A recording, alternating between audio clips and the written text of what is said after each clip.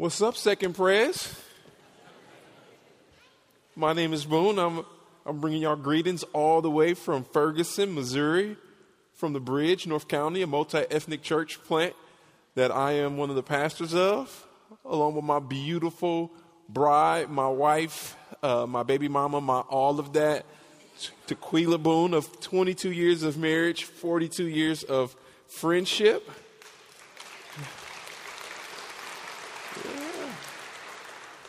I was grateful to be with you all. You guys have been so hospitable and so kind to us over these last couple of days. And George, thank you so much for trusting me. Thank you so much for being a friend, for being a trusted mentor and voice. And thank you for inviting me so that I could witness the work that the Lord is doing here in Memphis and beyond through Second Prayers. And grateful for me to be having this opportunity to be participating in that work and to be a part of this history. All right, family, I want to start off by asking just a few questions. I was going to ask for just a little bit of class participation. The first question is an easy one. This is one I think we're all going to get it. What is the worst NFL football team in America?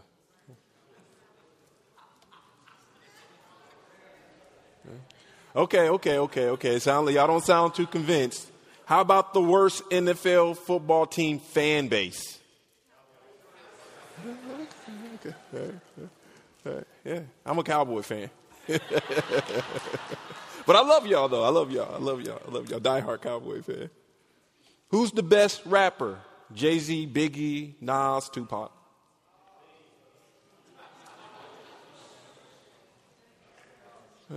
Okay, all right, okay. Okay, who's the biggest and best pop star then? Taylor Swift, yeah. I figured I'd get a Taylor Swift out of that song right away. Here she dates a football player now. He's making her famous is what I'm hearing. Okay, pizza, thin crust or thick crust? Okay, all right. Do sugar go on grits?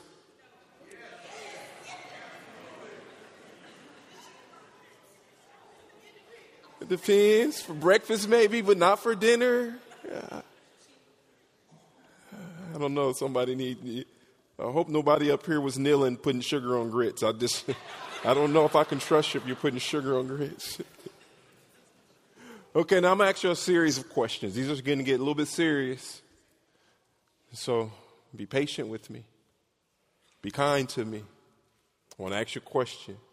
And we're going to ask, who does this identify? I'm going to list some names and some things, and you tell me who this identifies. Okay, y'all ready? They eat too much. Drink too much. Is addicted to porn. Racist. Sexist. Homophobic. Power hungry. Warmongers. Adulterers. Cheaters. Liars.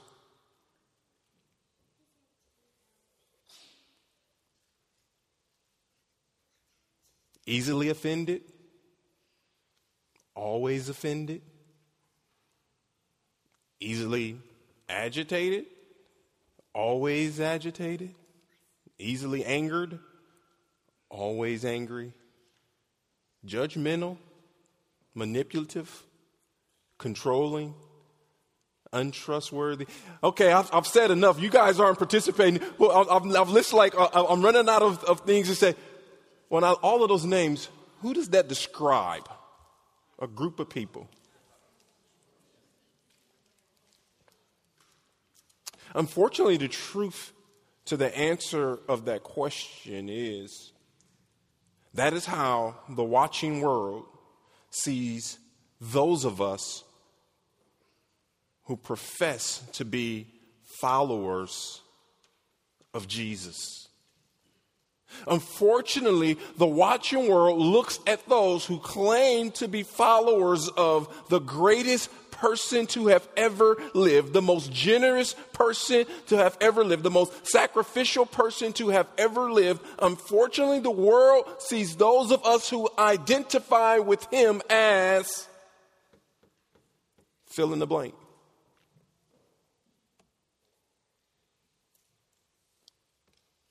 As we think about being a people, a called out people, a chosen people, as we think about being a people that has been forgiven, a people that has been loved, a people that has been accepted by God's free grace,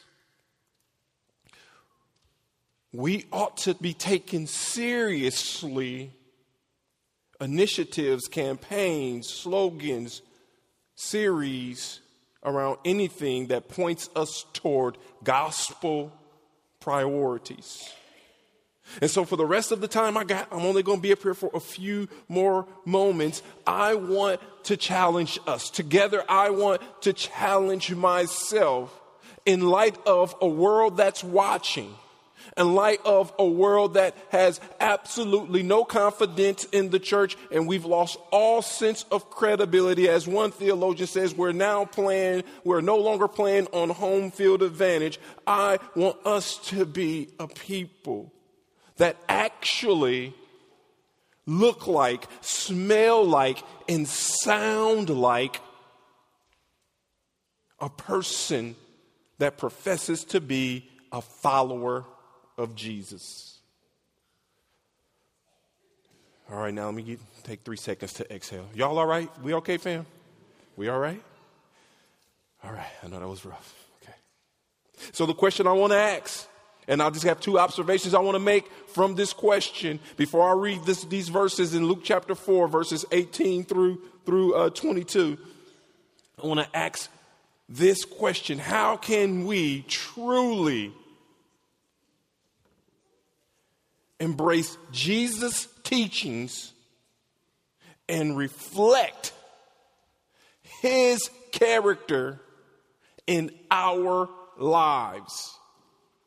I know it's a big question. I know it's a long question. But how can we embrace Jesus' teaching and reflect his character in our lives so that when the world that watches sees us in our imperfection, in our brokenness, as we struggle, but when the world sees us, they get a glimpse of Jesus.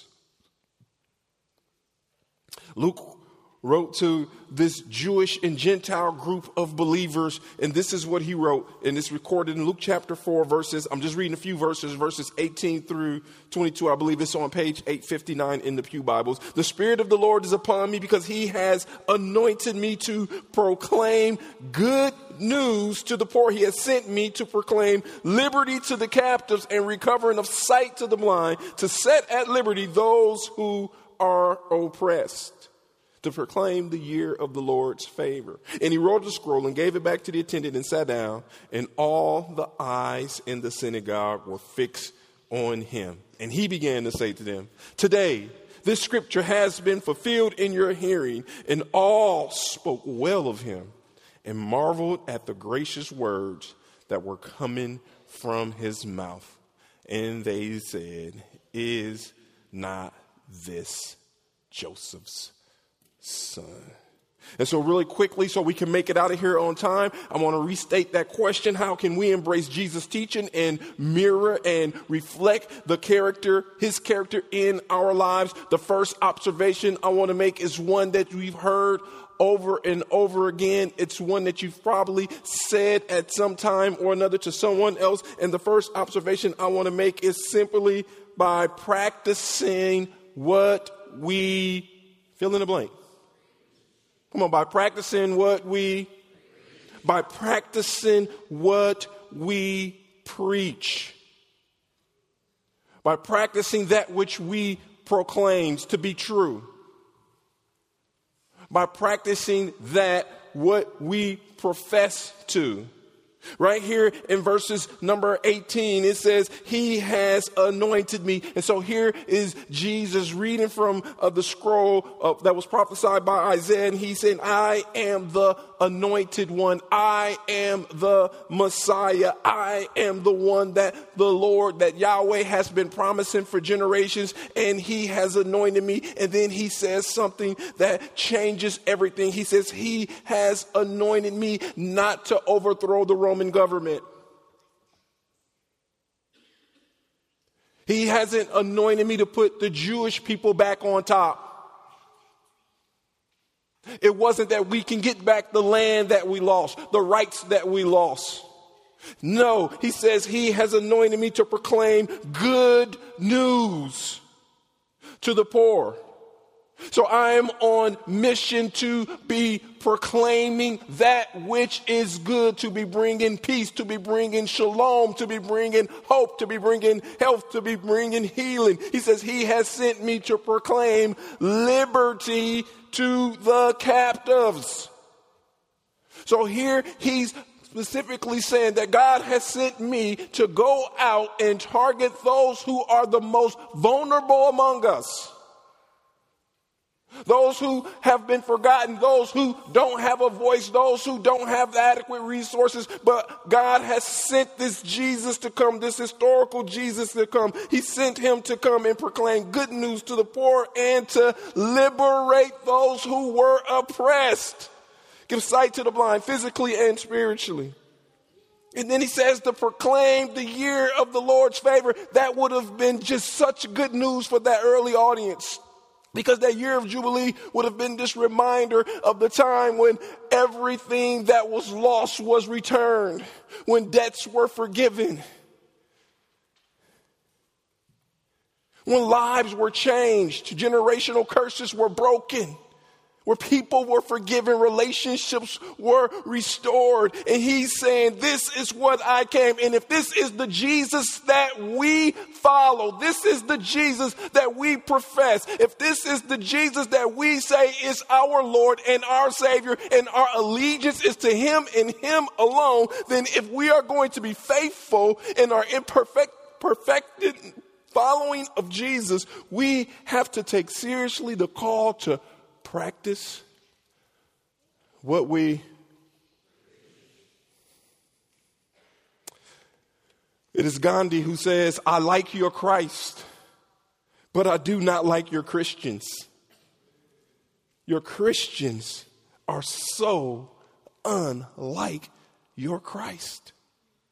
Isn't that true what the world is saying? For those of us who have adult children and family that is have left and walked away from the church or have walked away from the faith, isn't that what they're saying? Isn't that what your neighbor is saying? Your coworker is saying? They're saying Jesus is cool, but I don't want to rock with y'all Christians. Y'all hypocritical, y'all phony, y'all liars, y'all cheaters, y'all eat too much, y'all drink too much, y'all addicted to porn, y'all committing adultery, y'all cheating, y'all racist, y'all sexist, y'all homophobic. Fill in the blank.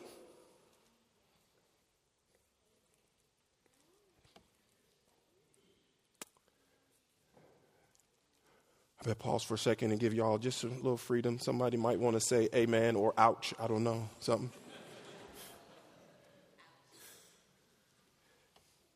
And I know you're hearing a person who's professing to be a Christian saying this, and you're probably, if you've been struggling with the church and you've been struggling with your faith and you've been struggling with the hypocrisy and you don't know how much longer you're going to be able to take it, and you're probably saying, but we've heard all of these conversations before, and when the rubber hits the road, you're going to clearly prioritize power over people, especially poor and oppressed people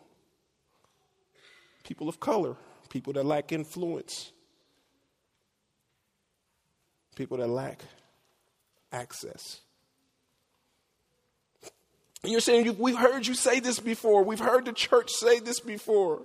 Or you might be on the other side of that conversation. You may say, but what about all the good that Christians do? What about all of the hospitals? The schools, the wells we've dug, the medication, the clinics, the hospitals, the lives we've changed. And it is true. Still today, Christians are the most charitable people in the world. Come on, we can give God some praise for that, because Christians are still the most charitable people in the world, and I understand that. But all I'm asking you to do, and for myself to do, is just to take another look. Be open to the critique of the other. To be willing to listen to how they may be feeling, why they are offended, why they feel left out, why they feel the way they feel. And hopefully they will be willing to take another look. Another look at this Jesus, another look at this Savior, another look at the one who died for us, another look at the creator and sustainer of the universe who took on flesh so that he could be with us. Maybe they'll take another look at him and see that this Jesus is a Jesus that is worth following. But not only do we look at that one observation of practicing what we preach, that's very important. I'm glad I was able to take that time to explain that a little bit. But we also need to be doing something else. I think it's clear in the text as well. And we need to not only be practicing what we preach, but we also need to be placing, valuing relationships over results.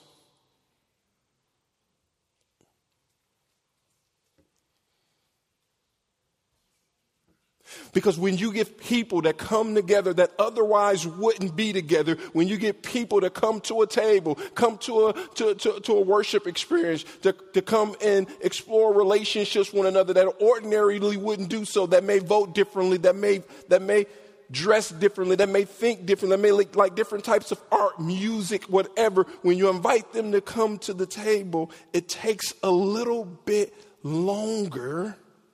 It is not as convenient, and it is not the easiest way to get results. And so it's easy for us to punt that in order to pursue results. But we need to see Jesus did not place results over relationships. As a matter of fact, he came in order to restore our relationships, our relationship with him, and he came to restore our relationships with one another. He came to break down the dividing wall of hostility where we are no longer seeing each other only as other, but we're seeing each other as one another's brothers and sisters. Because of the blood of Jesus.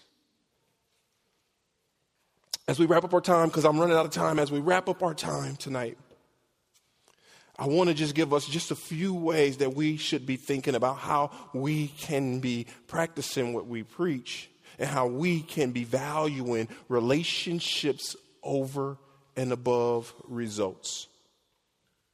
And I'm giving you these recommendations, not as a list. If you do these things, God's going to love you more. He's going to bless you more. He's going to open up the windows of heaven.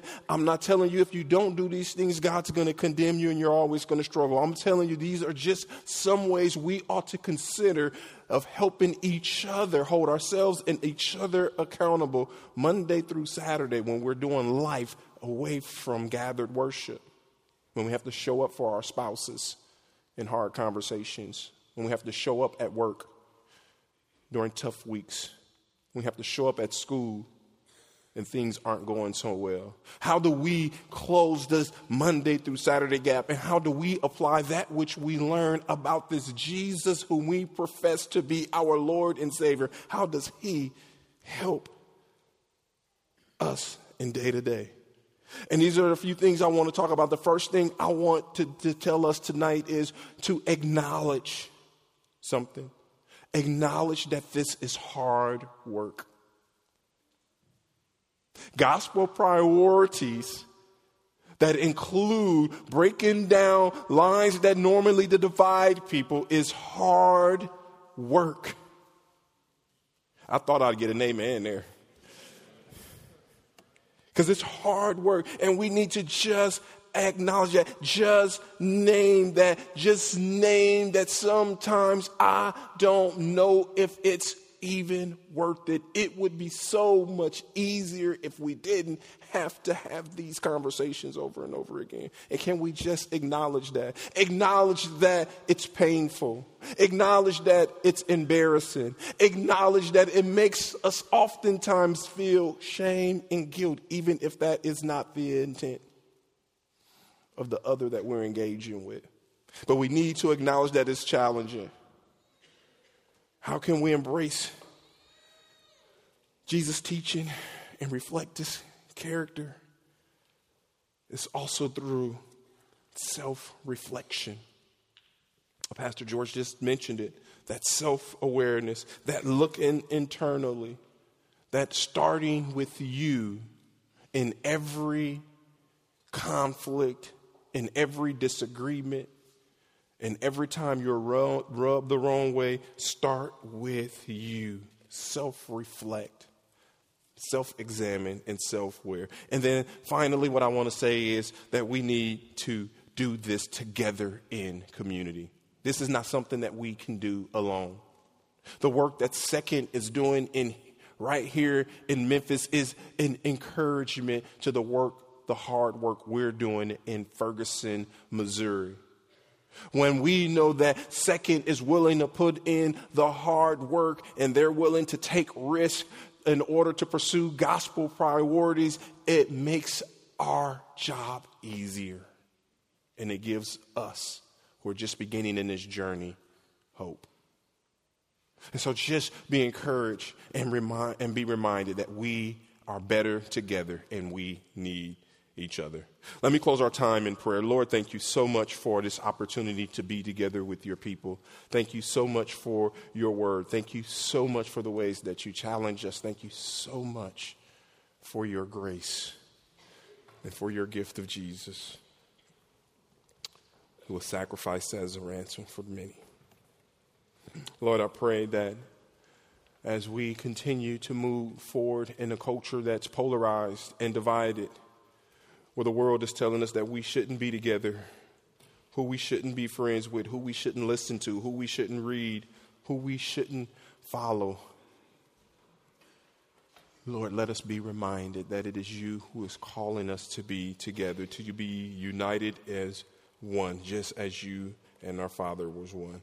Lord, bless us and keep us, empowering us to do the work. We ask this in Jesus' name. Amen.